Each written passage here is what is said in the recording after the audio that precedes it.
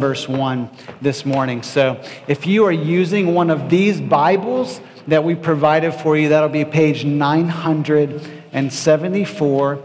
And as we often say, if you're new to Christianity, or if you don't have a Bible that you own at home to read regularly, then we would love for you to take this as a gift from Redemption Hill to you. So please take that on our behalf. And as we open up our copies of God's Word, I want us to consider this, that these are pages of freedom, okay? The truth we saw last week is what sets us free.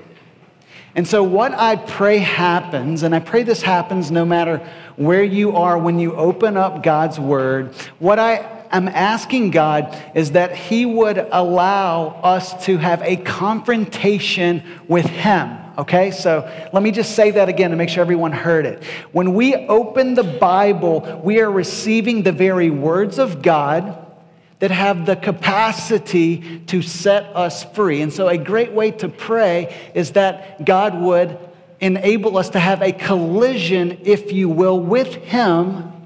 And then this collision, there is the power to bring comfort, to give correction, to reveal who He is, that we might then respond appropriately to Him. So I'm compelled just to pray one more time and allow you to ask God to open your eyes, and I'm going to ask Him to open my eyes and free me up to give you His word. So let's pray together again.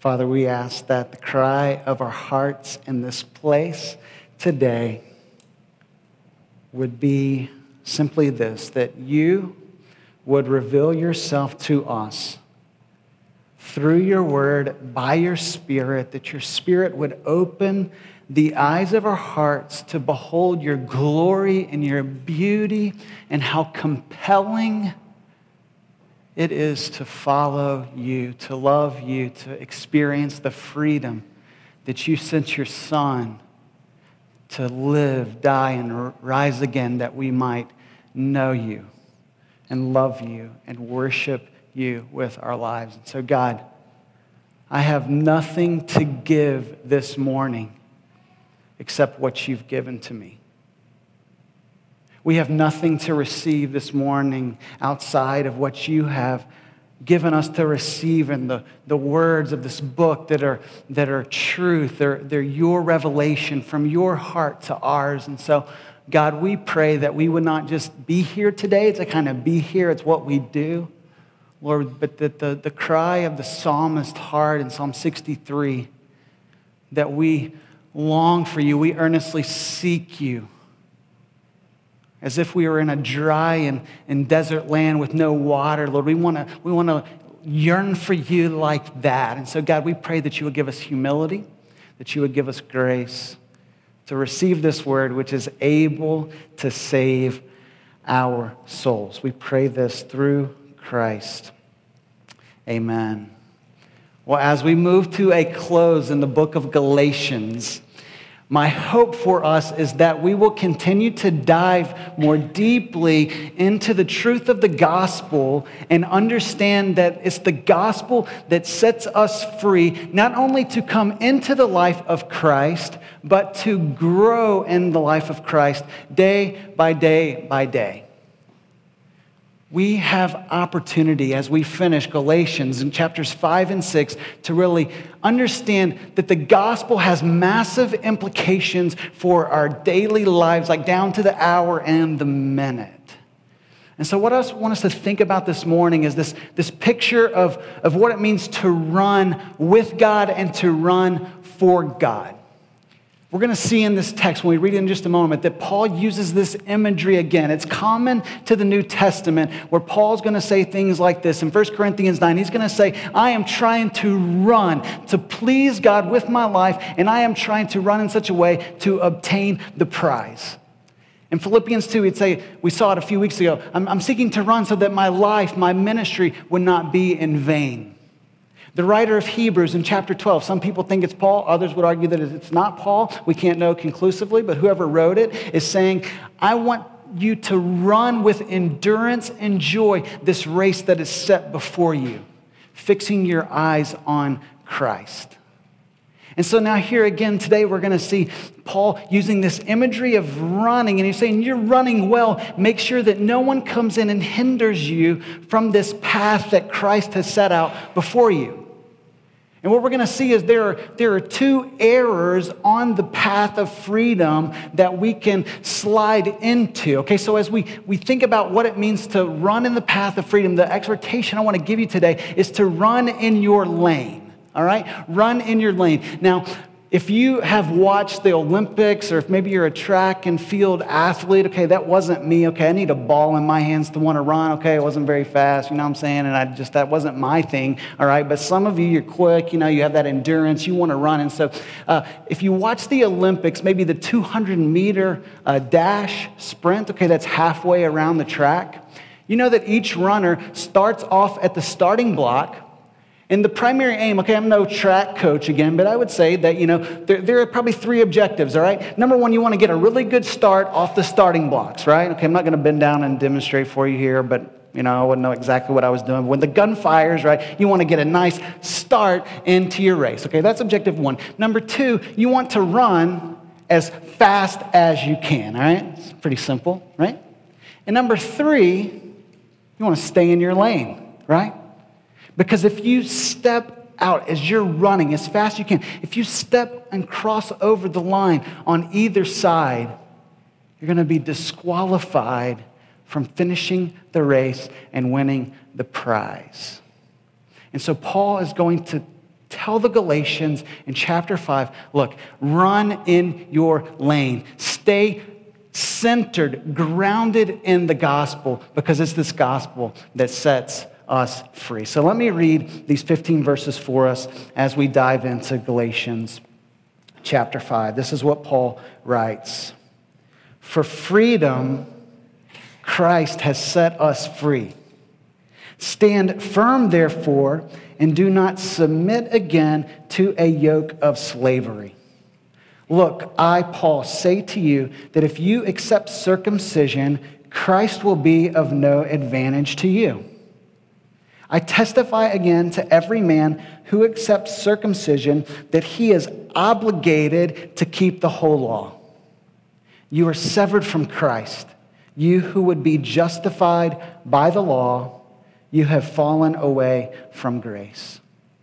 For through the Spirit, by faith, we ourselves eagerly wait for the hope of righteousness. For in Christ Jesus, neither circumcision nor uncircumcision counts for anything, but only faith working through love. You were running well. Who hindered you from obeying the truth? This persuasion is not from him who calls you. A little leaven leavens the whole lump. I have confidence in the Lord that you will take no other view than mine, and the one who is troubling you will bear the penalty, whoever he is. But if I, brothers, still preach circumcision, why am I still being persecuted? In that case, the offense of the cross has been removed. I wish that those who unsettle you would emasculate themselves. For you are called to freedom, brothers.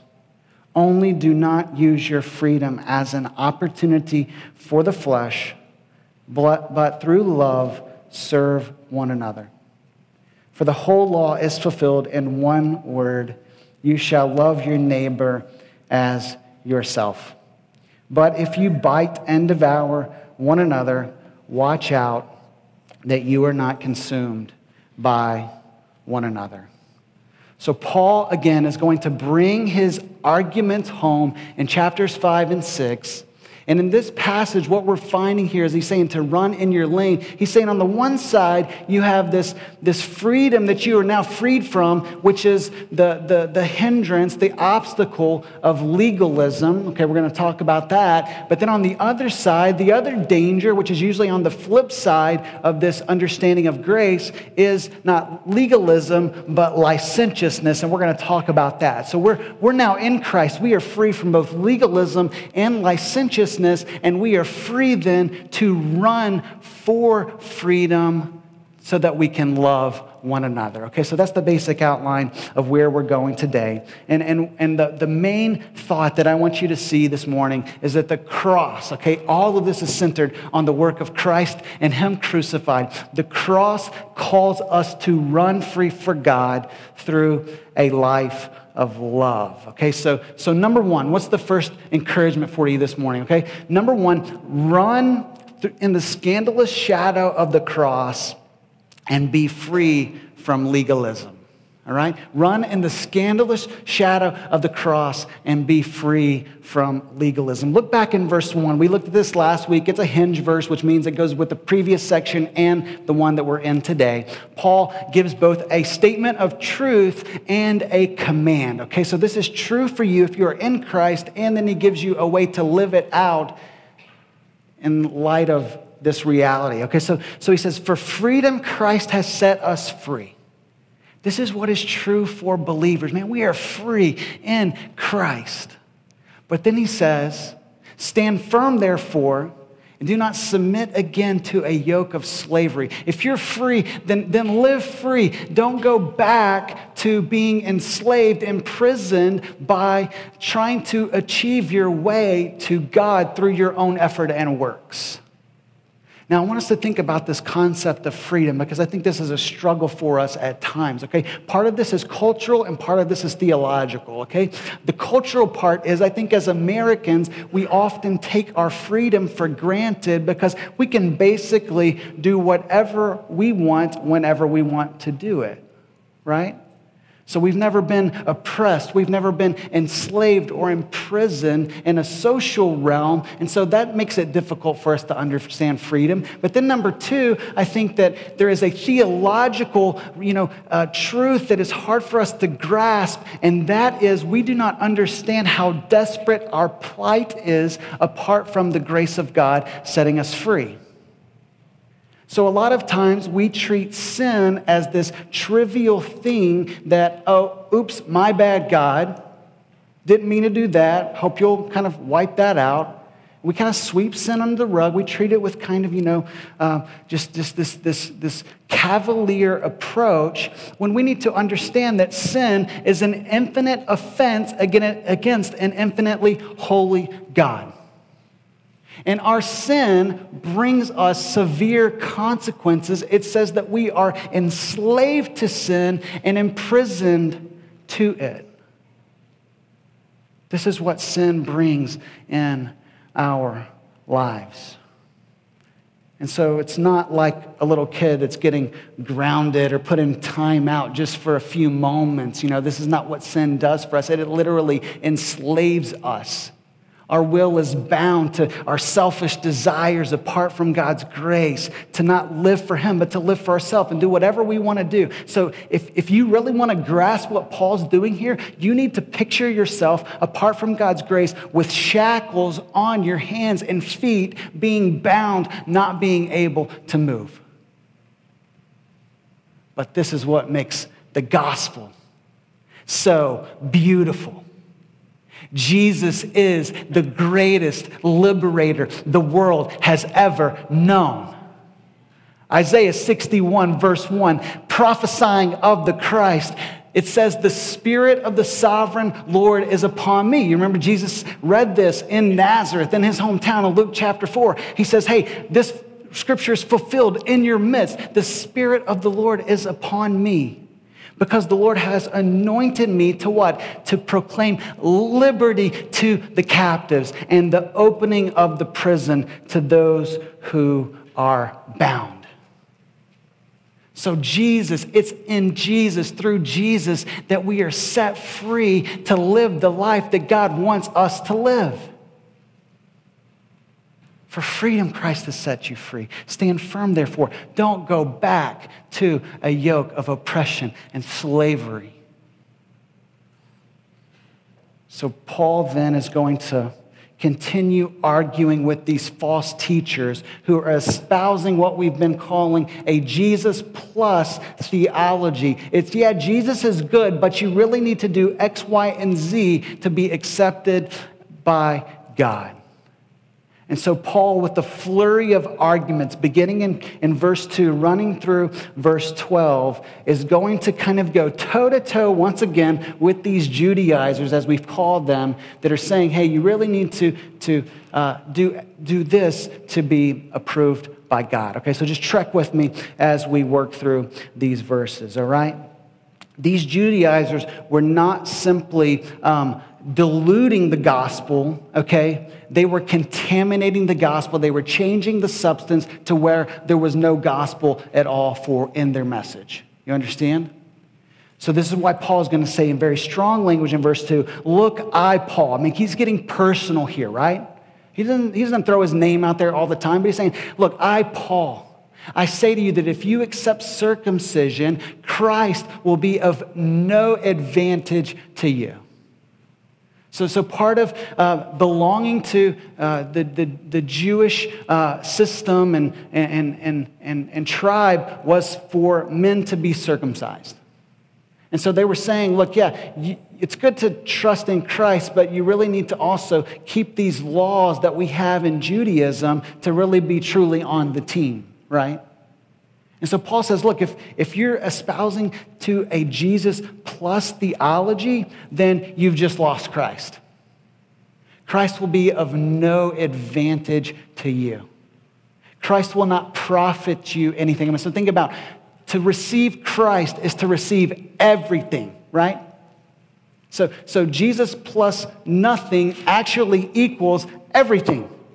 We have it all when we have Christ.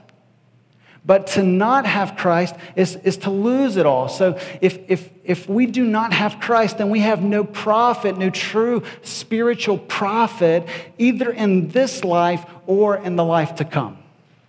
And so we can see here, as we read Paul, and he's talking about this hope of righteousness, there is this looking forward to the future that's saying one day you're going to stand before God, and I hope you all considered this morning.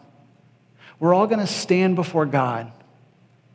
And there is a truth that will then get us in, welcome us into the presence of God, that will profit us not only in this life, but in the life to come. And that truth is a person, Jesus Christ. But if you try to add anything to Jesus, then you've just stepped outside of Christ being of advantage to you, of being of profit to you.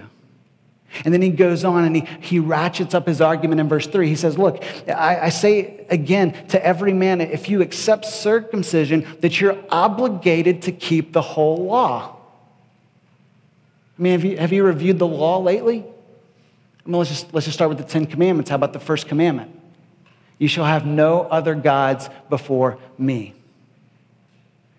All right, we're done. I mean, you lost right there. We all have chased after, valued other things, created things more than the Creator who is forever praised. And so this room is full of idolaters, okay? Like if you don't like that, I'm sorry. It's just the way it is.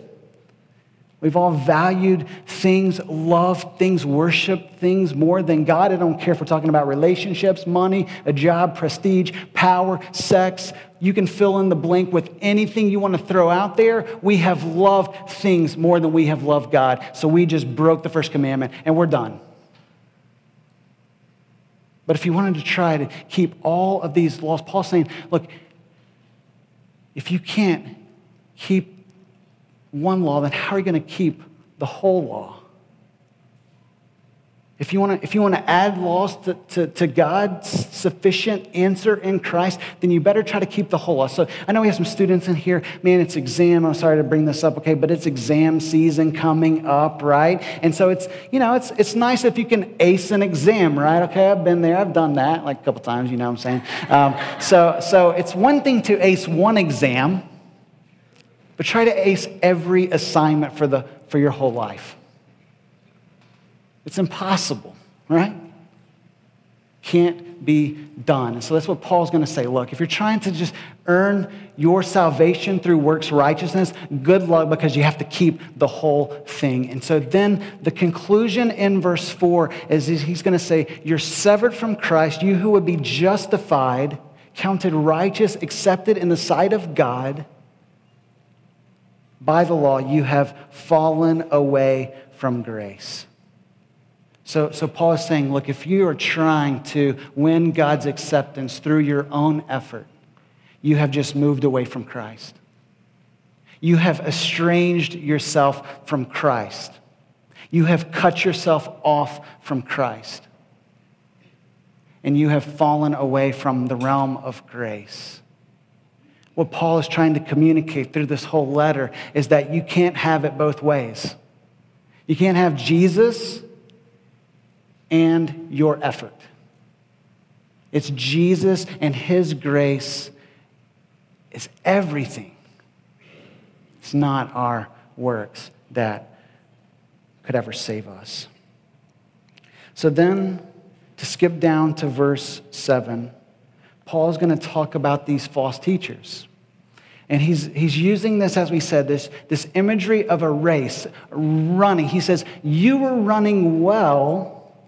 Who hindered you from obeying the truth? Okay, so these false teachers are coming in. They're placing obstacles in the path of the Galatians. And he says, look, this is what their false teaching amounts to. They're restricting you. They're holding you back. They're hindering you from running in the freedom of the gospel. And so he says, look, verse 8, this is not from him who called you. Okay, this is not from God. Their teaching is not from God. It's from man.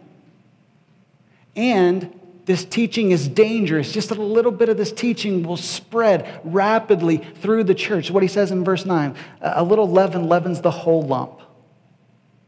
And so Paul then says, look, what's going to become of these false teachers is they're going to bear the penalty. And it seems like in verse 10, there is maybe one kind of ringleader among these false teachers who is teaching this heresy in the church of Galatia. So he says, this one will bear the penalty, whoever he is. And Paul is so serious about the truth that he would say in verse 12, sarcastically, hey, look, I wish those who unsettle you would just go ahead and emasculate themselves. Okay, so if you need an explanation on that, you can just kind of look that up afterwards, all right? But basically what he's saying, like if circumcision, if they're telling you to do that, I wish they just go the whole way. And, you know, it's a sarcastic way of like saying they're done, right? So, look, anything you hear from this stage is probably never going to be stronger than the Bible, all right? So this is, but think about what Paul is doing here. Not just what he's saying, but the heart behind it.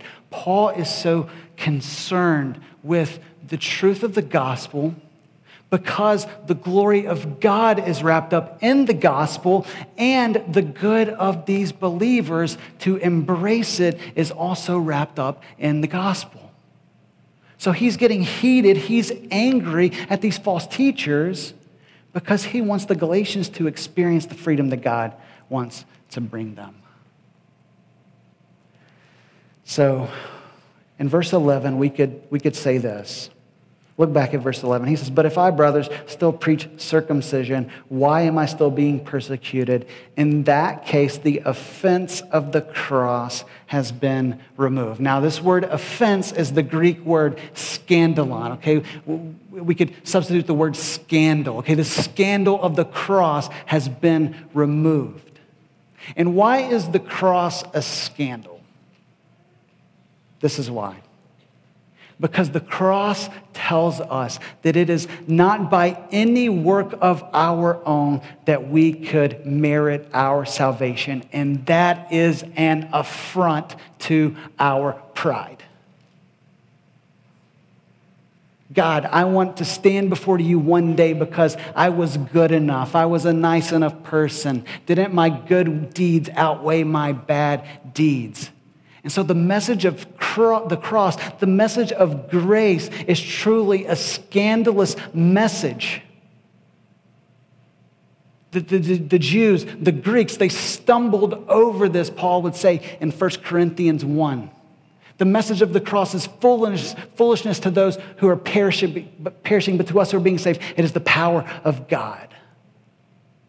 And so I hope that this scandalous truth of the gospel is truly liberating for you, that you will embrace the scandal of the cross, that as you run, the cross is like a shadow. This scandalous shadow is pushing you to love and serve and worship God. The gospel is articulated for us in verses 5 and 6. Look at this. In contrast to the way that the false teachers were saying, hey, here's where life is found, Paul is going to say, this is really the gospel. It is through the Spirit by faith, we ourselves eagerly wait for the hope of righteousness. For in Christ Jesus, Paul's going to say, it's not circumcision or uncircumcision that counts for anything, but only faith working through love. And so what is faith? It is casting ourselves on who Christ is, on his work for us, saying, Jesus, your work is enough. And as the Spirit enables us to place our faith in Christ, then God changes us from the inside out. We are a new creation. We're actually in the race now. And then this faith begins to produce a love for God and a love for one another.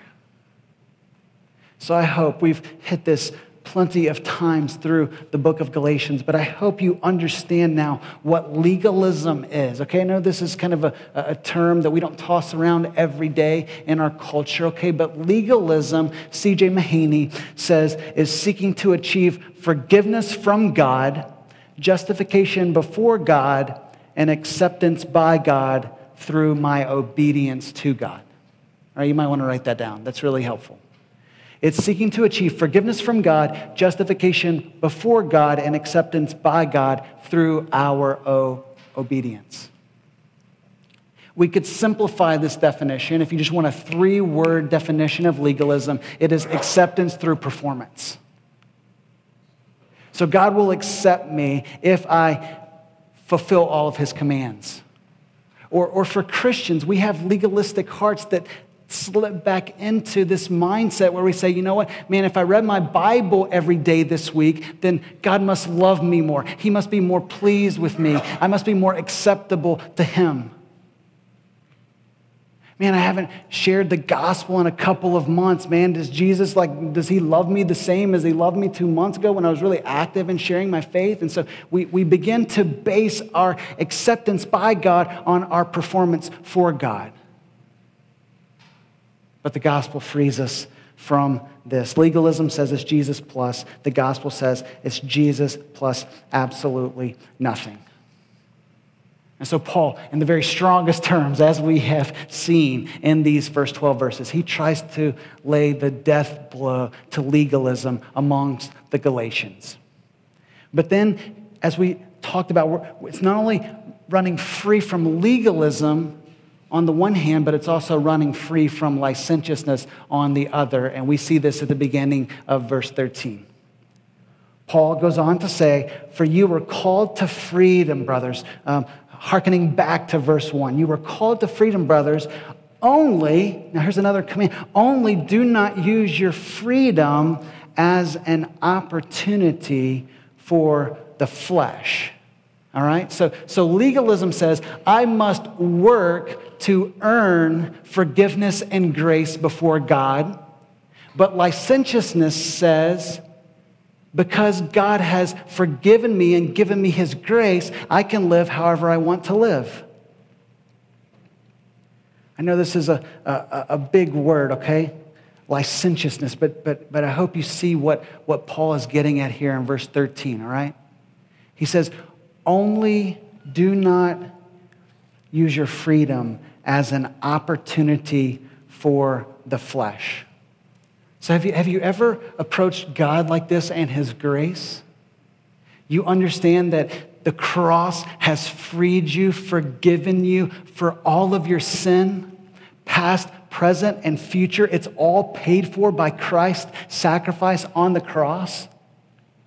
And so I meet people all the time who don't understand grace, and they say, well, it can't only be by grace your salvation, because if it were, then doesn't that mean I can just do whatever I want to do?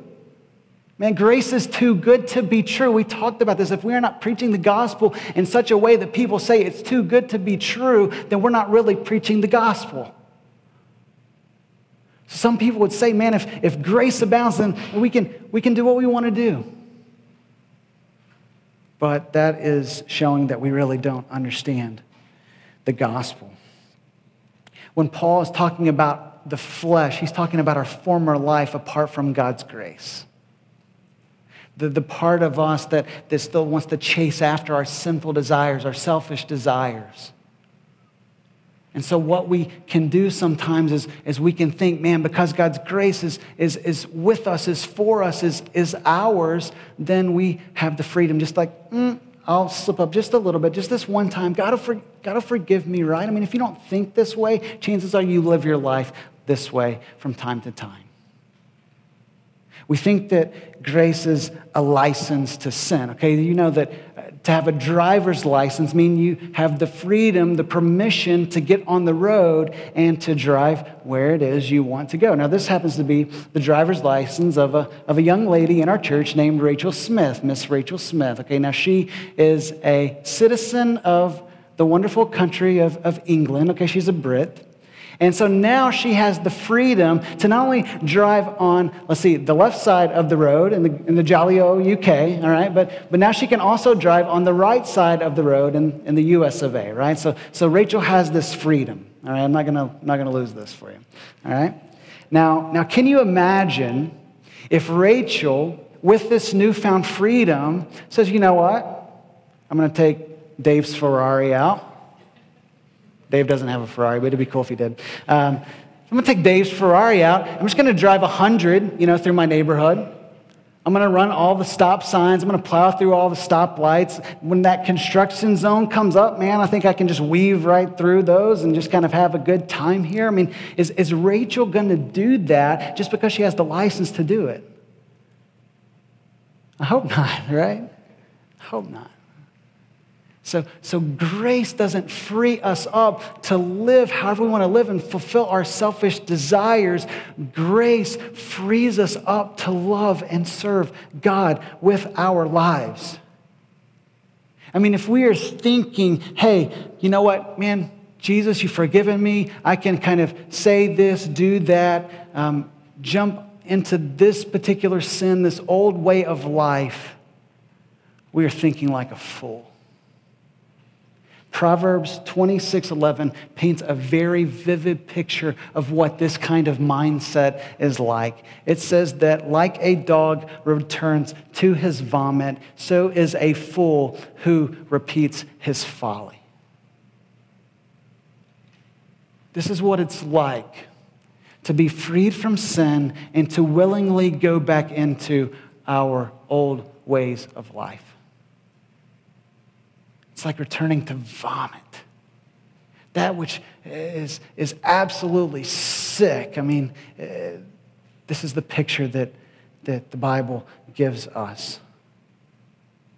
And so we need to understand, be reacquainted with this doctrine of the holiness of God. God is perfectly holy in and of himself. Holy, holy, holy is the Lord of hosts. The whole earth is full of his glory. Isaiah 6.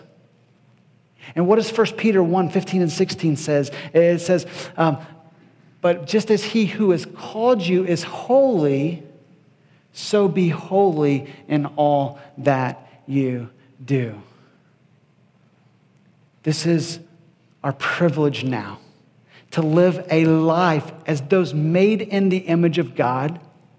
This image of God renewed, recreated in us through Christ. Now we have the joy, the privilege of imaging forth who God is with the way that we live our life. Augustine got this, the the 5th century theologian, one of the greatest theologians who's ever lived, I think, on the planet, St. Augustine, as some call him. You see, most people don't know, Augustine lived a very immoral life before he came to Christ. He was a fornicator. He was a playboy. He had many lovers before he was saved by God's grace and set apart for God's grace. And so Augustine told the story that one day after he had come to Christ, he was walking through the city. And one of his old lovers spotted him, and so she tries to kind of catch his attention. She tries to seduce him. And so he's just, he kind of sees her out of the corner of his eye, but he just keeps walking the path, resisting temptation. And so she gets a little more bold. She gets a little more forward with him, and she tries to really put herself out there and flaunt herself to Augustine, and he keeps walking forward until finally she jumps in front of him, and she says, "Augustine, it's me. It's me." To which Augustine replies, "Yes, but it's not me." This is the power of the gospel. What counts as a new creation to now where we have desires to live for God, to glorify God with our life, to say no to ungodliness and sin. Let's not be a church that winks at sin. Let's be a church that is so passionately in love with God for the joy that is set before us, Christ being our greatest treasure. We would say no to that and say yes to Him. Christ has freed us from legalism. Christ has freed us from licentiousness so that He might free us to love. Verse 13, once again. You were called to freedom, brothers, only do not use your freedom as an opportunity for the flesh, but through love serve one another. For the whole law is fulfilled in one word: you shall love your neighbor as yourself. So we have been set free that we might love God. We have been set free. The third encouragement for us today is to run in the scandalous shadow of the cross and be free for loving one another. This is why Jesus has loosened the chains that once bound us so that we might live for Him, and love our neighbor as ourselves. These are the two greatest commandments, right? And you might be surprised, Paul says in verse 14, well, the whole law is fulfilled in one word: you shall love your neighbor as yourself. What about the first and greatest commandment, Paul? Did you forget about that? Deuteronomy 6, Jesus, what He said in Matthew 22, to love the Lord your God, that's the first and greatest commandment. But I think Paul understands that, number one, the law was given by God. It's an expression of His character. Every time we fulfill any one of the commands of God, we are showing that we love God. And number two, we can't truly love our neighbor unless we've experienced the love of Christ and are loving Him in return. You see, love begets love. You got that? Love gives birth to love. So when we experience the love of God in Christ, then we now have a heart that wants to love Him in return and love one another. Jesus says in chapter 15, verse 13, greater love has no one than this, that someone laid down his life for his friends. The greatest expression of love the world has ever known. Here is love, deep as the ocean. Right? We sang of it today. No love is higher. No love is wider. No love is deeper. No love is truer. No love is like your love, O Lord. And this love has been demonstrated to us in the cross of Christ, Him laying down His life on our behalf. And so it's when we see the cross, when we're running in the scandalous shadow of the cross, that now we are freed up to love Him in return.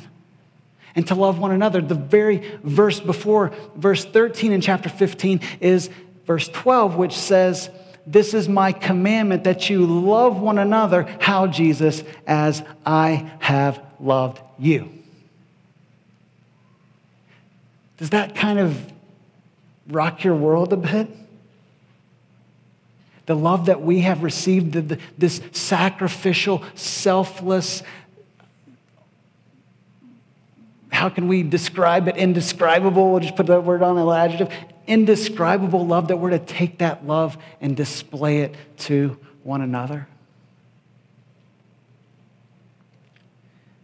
Paul would say, I believe, that the fulfilling of this command should start right here in this church. He says, through love, serve one another. And so as a pastor, I'm just constantly trying to kind of evaluate the health of our church, okay? A lot of times we reduce the health of a church to how many seats we put out on Sunday morning, okay? Yeah, sure, we want more people to come. That could be a sign of health. It may not be. There are huge churches, mega churches with false teachers that people come in and have their ears tickled, and they're no probably church at all.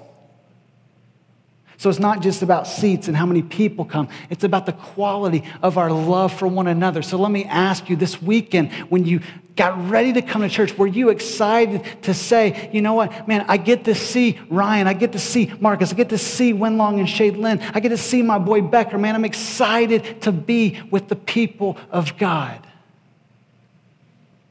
I hope that was your heart this weekend. I believe that is true of this church. That we get excited about being together and we get excited about serving one another with one another and for the good of our city. So as we think about this command to through love, serve one another, I actually am very encouraged with where we are as a church. All the time as a church planter, you know, we're a new church here in Medford, and one of the uncertainties of a church plant is where you meet, because we don't own our own building, all right? So we all understand, just 2 months ago, we moved here into the Boys and Girls Club.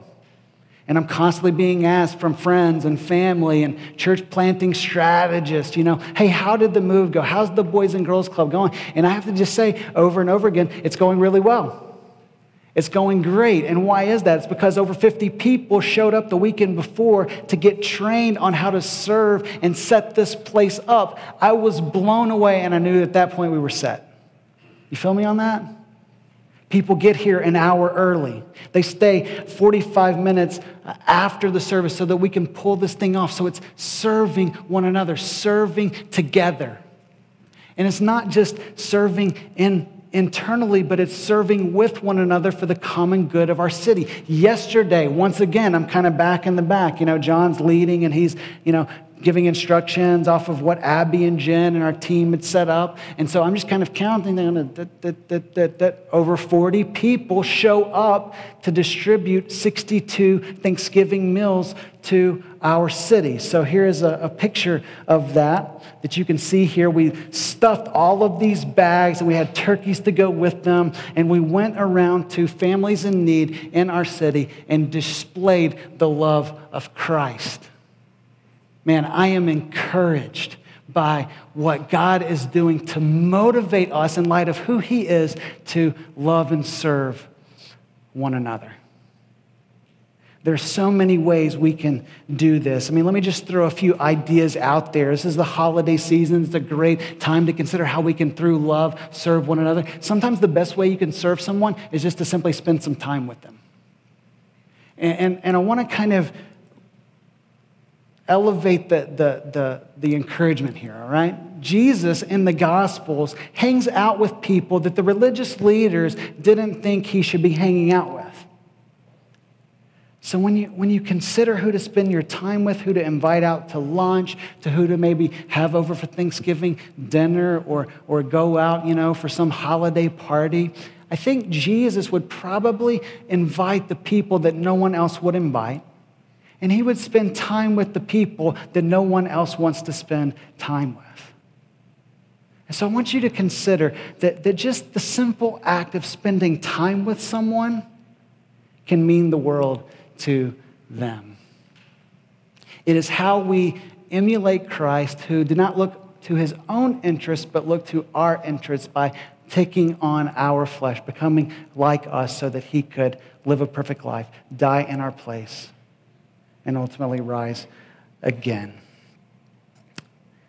And so we can show love by putting others ahead of ourselves. We can give by going the extra mile through meeting practical needs of those around us. Perhaps it starts in your family. Perhaps it starts with a need in your community group or your church. You know someone is hurting, and you can give them a call. You know someone has a physical, tangible need. You can go and meet that need by sacrificing of your time and energy and resources. How about praying for them? Man, we want to be a praying church. It's an act of service and love to take the time to pray for someone who's hurting, who needs God's grace. And as we looked at last week, let me just remind us, what about sharing the gospel with people? I would pose to you that on this side of eternity, there's no greater way we could serve someone than to tell them the truth of the gospel about Jesus who can set them free. So we looked at this picture last week of how God has placed us into different relational networks. We have friends, we have family, we have coworkers, we have neighbors.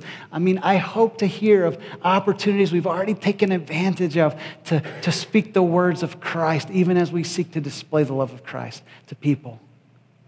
Man, reach out, invite people to our Christmas party coming up. Invite people on Bring Sunday. Let them know what Christmas is really all about. And I'm not saying in some kind of cheesy way, all right? Like Jesus is the reason for the season. I'm not hating on you if you have that on your bumper sticker on your car. I'm just saying that there's a way, right? Okay? Don't be mad at me if you got that. But there's a way to talk about the gospel in natural ways to those who need to hear. So Martin Luther, in his work, The Freedom of a Christian, he says this: a Christian is a perfectly free Lord of all, subject to none. And a Christian is a perfectly dutiful servant of all, subject to all. So in Christ, we have the freedom now. We're not bound by any other person. Jesus alone is our Lord, and whatever he says goes. So we're free to love and obey him, not restricted by what any other person would say ultimately. And at the same time, we are, because of this love, we are the servant of all people, bound to them to love and to give ourselves away for the sake of others. So I hope as a church we can adopt this kind of mindset that Christ died to free us from achieving our way to God, also from an unholy life, so that we might run with him. And here's what happens when we get this, all right? And I love this. Jesus, in that same Gospel of John, verse 35 of chapter 13, what does he say? He says, "By this, all men will know that you are my disciples, if you have love for one another."